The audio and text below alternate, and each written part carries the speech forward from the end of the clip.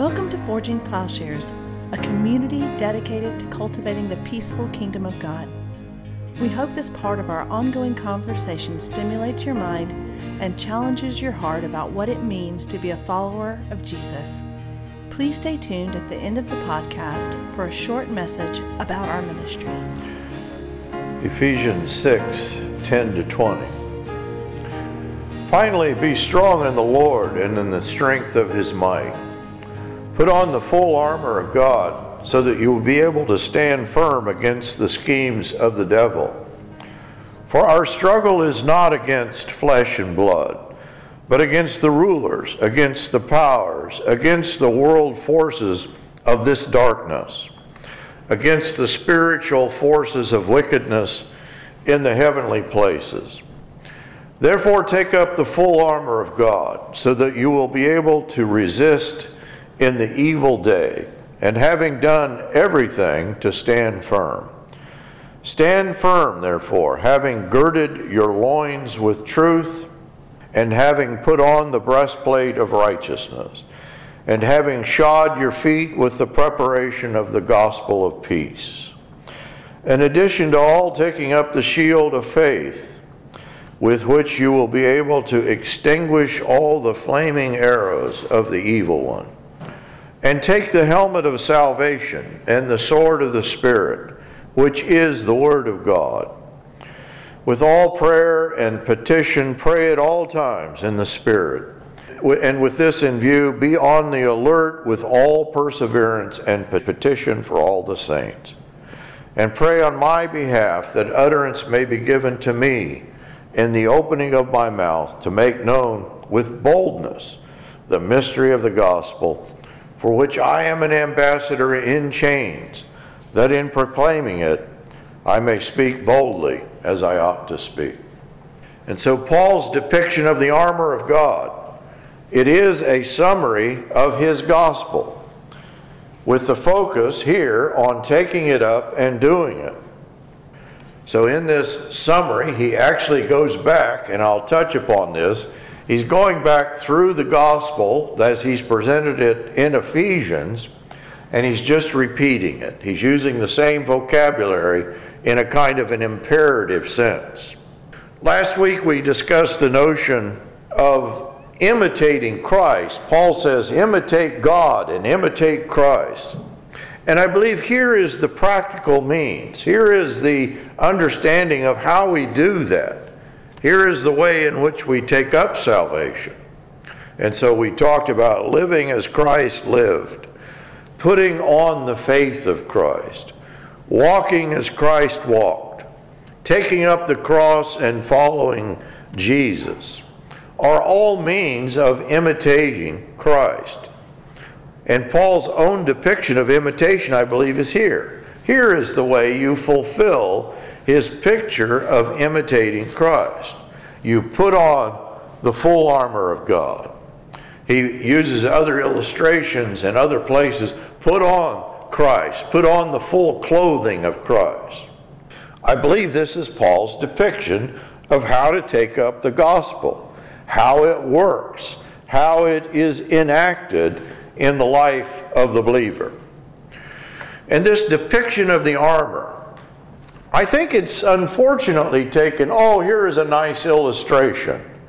It makes for kind of a great sermonizing, but it is often not considered as central to the gospel. But I think this is. I think this is Paul's gospel. That is, defeat of the powers and personal engagement in this defeat. To say nothing of the notion that Christ came to defeat evil. These are often displaced by theories of the atonement focused on deliverance from the wrath of God and limited to, Luther's notion of imputed righteousness. None of which allows, I think, for primary focus on this personal engagement with evil and the defeat of evil.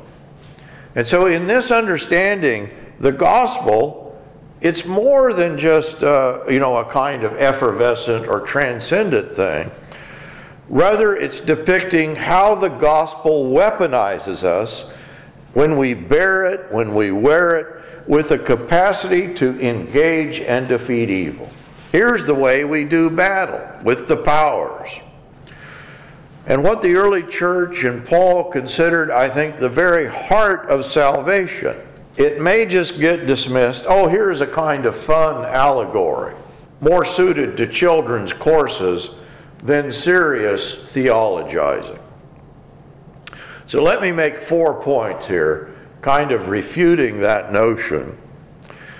And that is that if Ephesians, I've argued throughout, along with the early church fathers such as Origen and many others, along with contemporary scholarship such as that of Douglas Campbell, if Ephesians is the center and summary of Paul's gospel, and then Ephesians 6 is a summary of all that Paul has said in Ephesians, then this encapsulates Paul's understanding of how the gospel works in its defeat of evil and how it brings about salvation.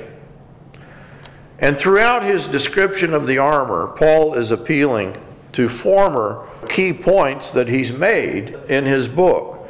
So I'll just give you a few of these examples. I don't want to wear you out, but I actually could go through nearly every word that he uses here. He's already used, but let me give you a few examples. So in 6:10, he talks about the strength of the Lord, or the strength of his might.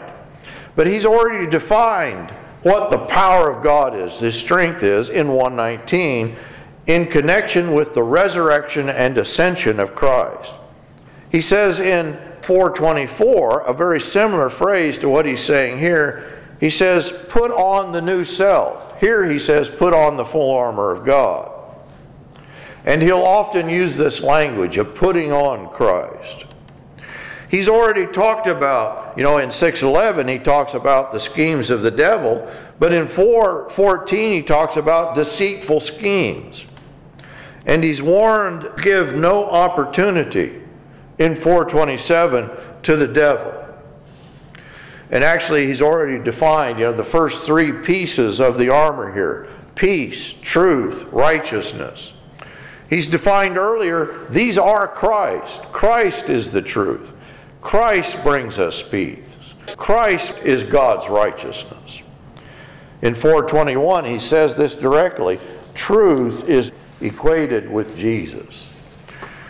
In 4:24 he talks about, and 2:15 he talks about truth and righteousness are to be found in the one new man. And of course the one new man is the man Christ Jesus, that he embodies this new humanity.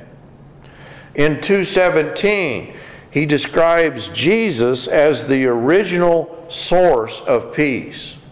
He talks about the gospel of peace is Jesus. He talks about the defeat of the rulers and authorities. He's already explained this at 1:21, that Christ is the one who resurrected and ascended, is far above all rule, authority, power, and dominion. At 2:2 he talks about also the ruler of the power of the air. At 3:10 he talks about the manifold wisdom of God, that this is made known to the rulers and authorities in the heavenly places. That's an example.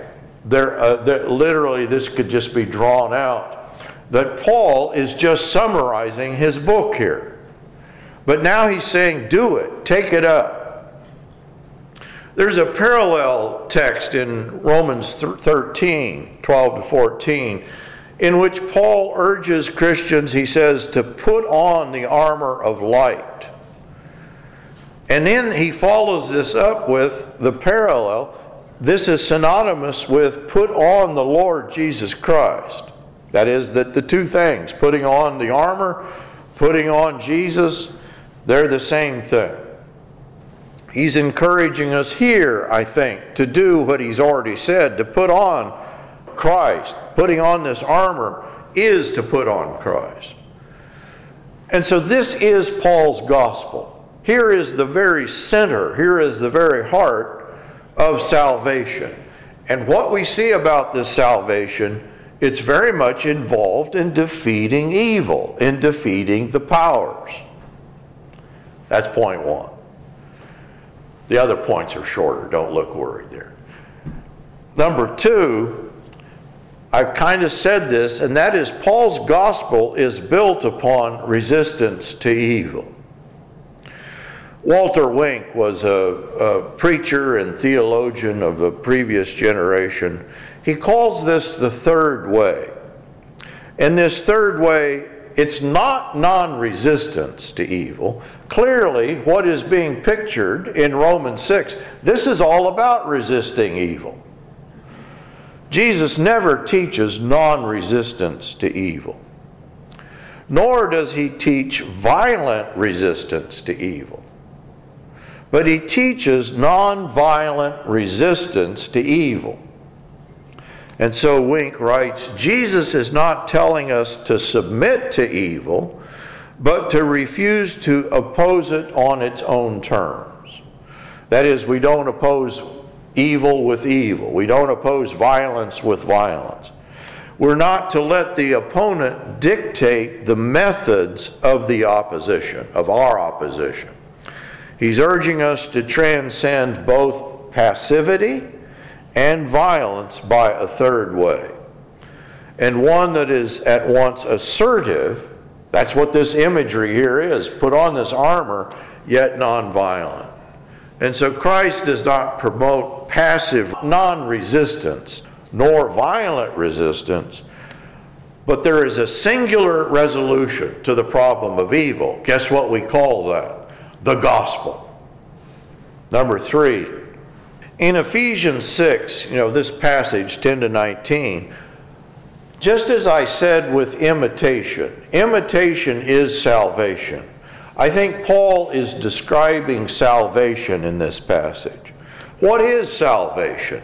It clearly defeats evil in the form of the powers of this world, and the only way these powers are defeated is through the means provided by God, the gospel, the armor of God.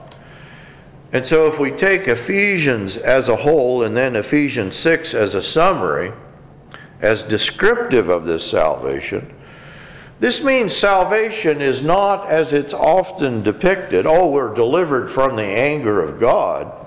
No, we're delivered from cosmic powers of evil, death, and the devil. The captivating power, the darkening power, the death-dealing power. That's not the power of God, but the rulers, the authorities, the cosmic powers. He uses a very interesting word here. The cosmocrats, the spiritual forces of evil in the heavenly places. This cosmic struggle, it's certainly not removed from the historical, the political, the earthly. And so too, as Christians, we engage these spiritual forces through their earthly manifestations. Ideologies, institutions, manifesting the various forms of these dark powers. We could call it nationalism, patriotism, fascism, racism, sexism, legalism. These constitute, I believe, the forces of darkness. There's really no mystery as to the power of evil. This power of death and violence, that's the coin of the realm of the kingdoms of darkness. And this is exactly what's undone by the gospel of peace, through its truth and righteousness. And so the mode of salvation is really the key thing here. It is provided by God. Whose armor is this? Paul is echoing Old Testament passages. There's several Old Testament passages describing God's armor. In Isaiah, Israel's only hope is this armor of God. Isaiah 59:16, and he saw that there was no man, and was astonished that there was no one to intercede. Then his own arm brought salvation to him, and his righteousness upheld him. That is, God alone can accomplish this salvation, and it is his armor alone. And I think Paul is echoing that to say, yes, but this armor is given to us in the gospel. Why can only God save? That's the question here. And the obvious answer is in Paul's depiction of the power of God, that he begins this passage, saying, here is the power of God. He's explained that the power of God is given to us in 1:19 to 21 through the resurrection and the ascension of Christ. And Christ now reigns over the powers. What is the surpassing greatness of his power towards those who believe? These are in accordance with the working of the strength of his might, which he brought about in Christ. Here is the final and full manifestation of God. He raised him from the dead. He seated him at his right hand in the heavenly places, far above all rule and authority and power and dominion. Here is the strength of the Lord. And this is the means that believers can appropriate this strength. Think of Christian baptism. We're raised up with Christ. Think of the communion, that we participate in his defeat of death. We appropriate his strength. And I think this whole passage is about appropriating, be strong in the Lord and the strength of his might in 6:10. It's a reiteration of the opening of the letter of Ephesians. That is, it's through the gospel that God in Christ defeats death. And the powers, all of these powers depend upon death. And Christ is seated at the Father's right hand in the heavenly place. And this exaltation of Christ implies the disarming of all the cosmic powers. And this disarming power is to be appropriated. We're to do what Christ did. We appropriate this power in the defeat of evil. Number 4. Salvation involves a real-world defeat of the principalities and powers in the life of the believer. What Christ did, we do. There's certainly, in this picture of armor, there is a kind of implication of an army, that a whole army goes out armed in this way. But I think in this passage, the focus is on the individual soldier. So to state it most succinctly, to be saved is to be saved from the powers as outlined here. Here are the powers that will damn you, that will kill you, that will destroy you. And here's the way you defeat those powers. And so, go through. It's inclusive of the helmet of salvation. It includes the head, the transformation of the thought. It includes the gospel of peace with which your feet are shod. That is, you're now taking action, but it's a different kind of action. It includes the heart, the breastplate, of the individual. So the armor weaponizes the individual against the fiery darts of the evil one. We have a new plan of action. Our feet shod with the gospel of peace. We have a new world of thought. The head and mind are transformed by salvation. We have a new ethic and worldview, the breastplate of righteousness, the belt of truth. The belt may be the centerpiece of this. The belt kind of holds up everything else. It girds up the whole outfit. And defeating the powers. I don't know that this is a full, to defeat the powers, it may not be a full explanation of salvation, but it's certainly synonymous with or synchronous with salvation. And certainly there's a positive side of the fullness of the gospel, but this is required. This fullness of the gospel counteracts, as Ephesians puts it, the flaming arrows of the evil one. Now, an illustration, an explanation of what we are up against, I think is part and parcel of why we misread this section of Scripture. Why is this text often set aside? We read it, we kind of have fun with it, and we don't see it as central.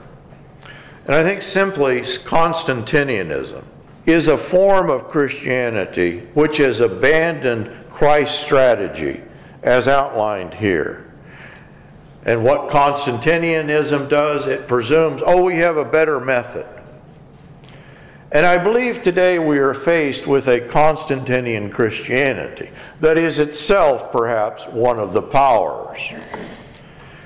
So as you know, Constantine is the emperor. He becomes a Christian. He has a vision of the cross.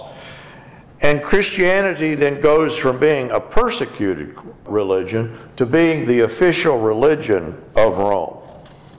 And of course, this fundamentally changes the orientation about what is the meaning of history. You know, it was clear when Christians were persecuted, this marks the division between church and state. The church is the one persecuted, and the state is the one doing it. But Constantinianism proceeds in a very different way, as if the cross and the resurrection and the ascension of Jesus had not profoundly altered history and the way that power works in history. And it provides for the church a way of acting politically in history, which is not entirely determined by the lordship of Jesus Christ. So Constantinianism, think of the vision of Constantine. It moves the sign of the cross from Golgotha to the battlefield. And the conquering sign of the cross, it no longer entails taking up the cross as an instrument of self-giving sacrifice, but it reinforces sacrificing one's enemies in war, in violence. So Constantinianism tempts Christians to not only disobey the commands of Jesus, but it tempts them, I believe, to renounce imitating God, imitating Christ, putting on the full armor. That is, we exchange the armor of the state for the armor of the gospel. And there is an undoing of the church-world distinction, such that the church disappears. This is the way that John Howard Yoder has described it. Before Constantine, one knew as a fact of everyday experience that there was a believing Christian community, but one had to take it on faith that God was governing history. After Constantine, one had to believe without seeing that there was a community of believers. That is, Christians just became a part of the mass of Roman citizens. And within this larger, nominally Christian mass, you can't discern the church. But one knew for a fact that God was in control of history because he controls Rome. So prior to Constantine, the persecuted, the martyred Christians, they were the mark of the church. They were the witness of the church. And I'm not saying that Constantine's ceasing of that is a bad thing, but unfortunately there's a dangerous element in it. So that with his embrace of Christianity, Romans were mostly Christians.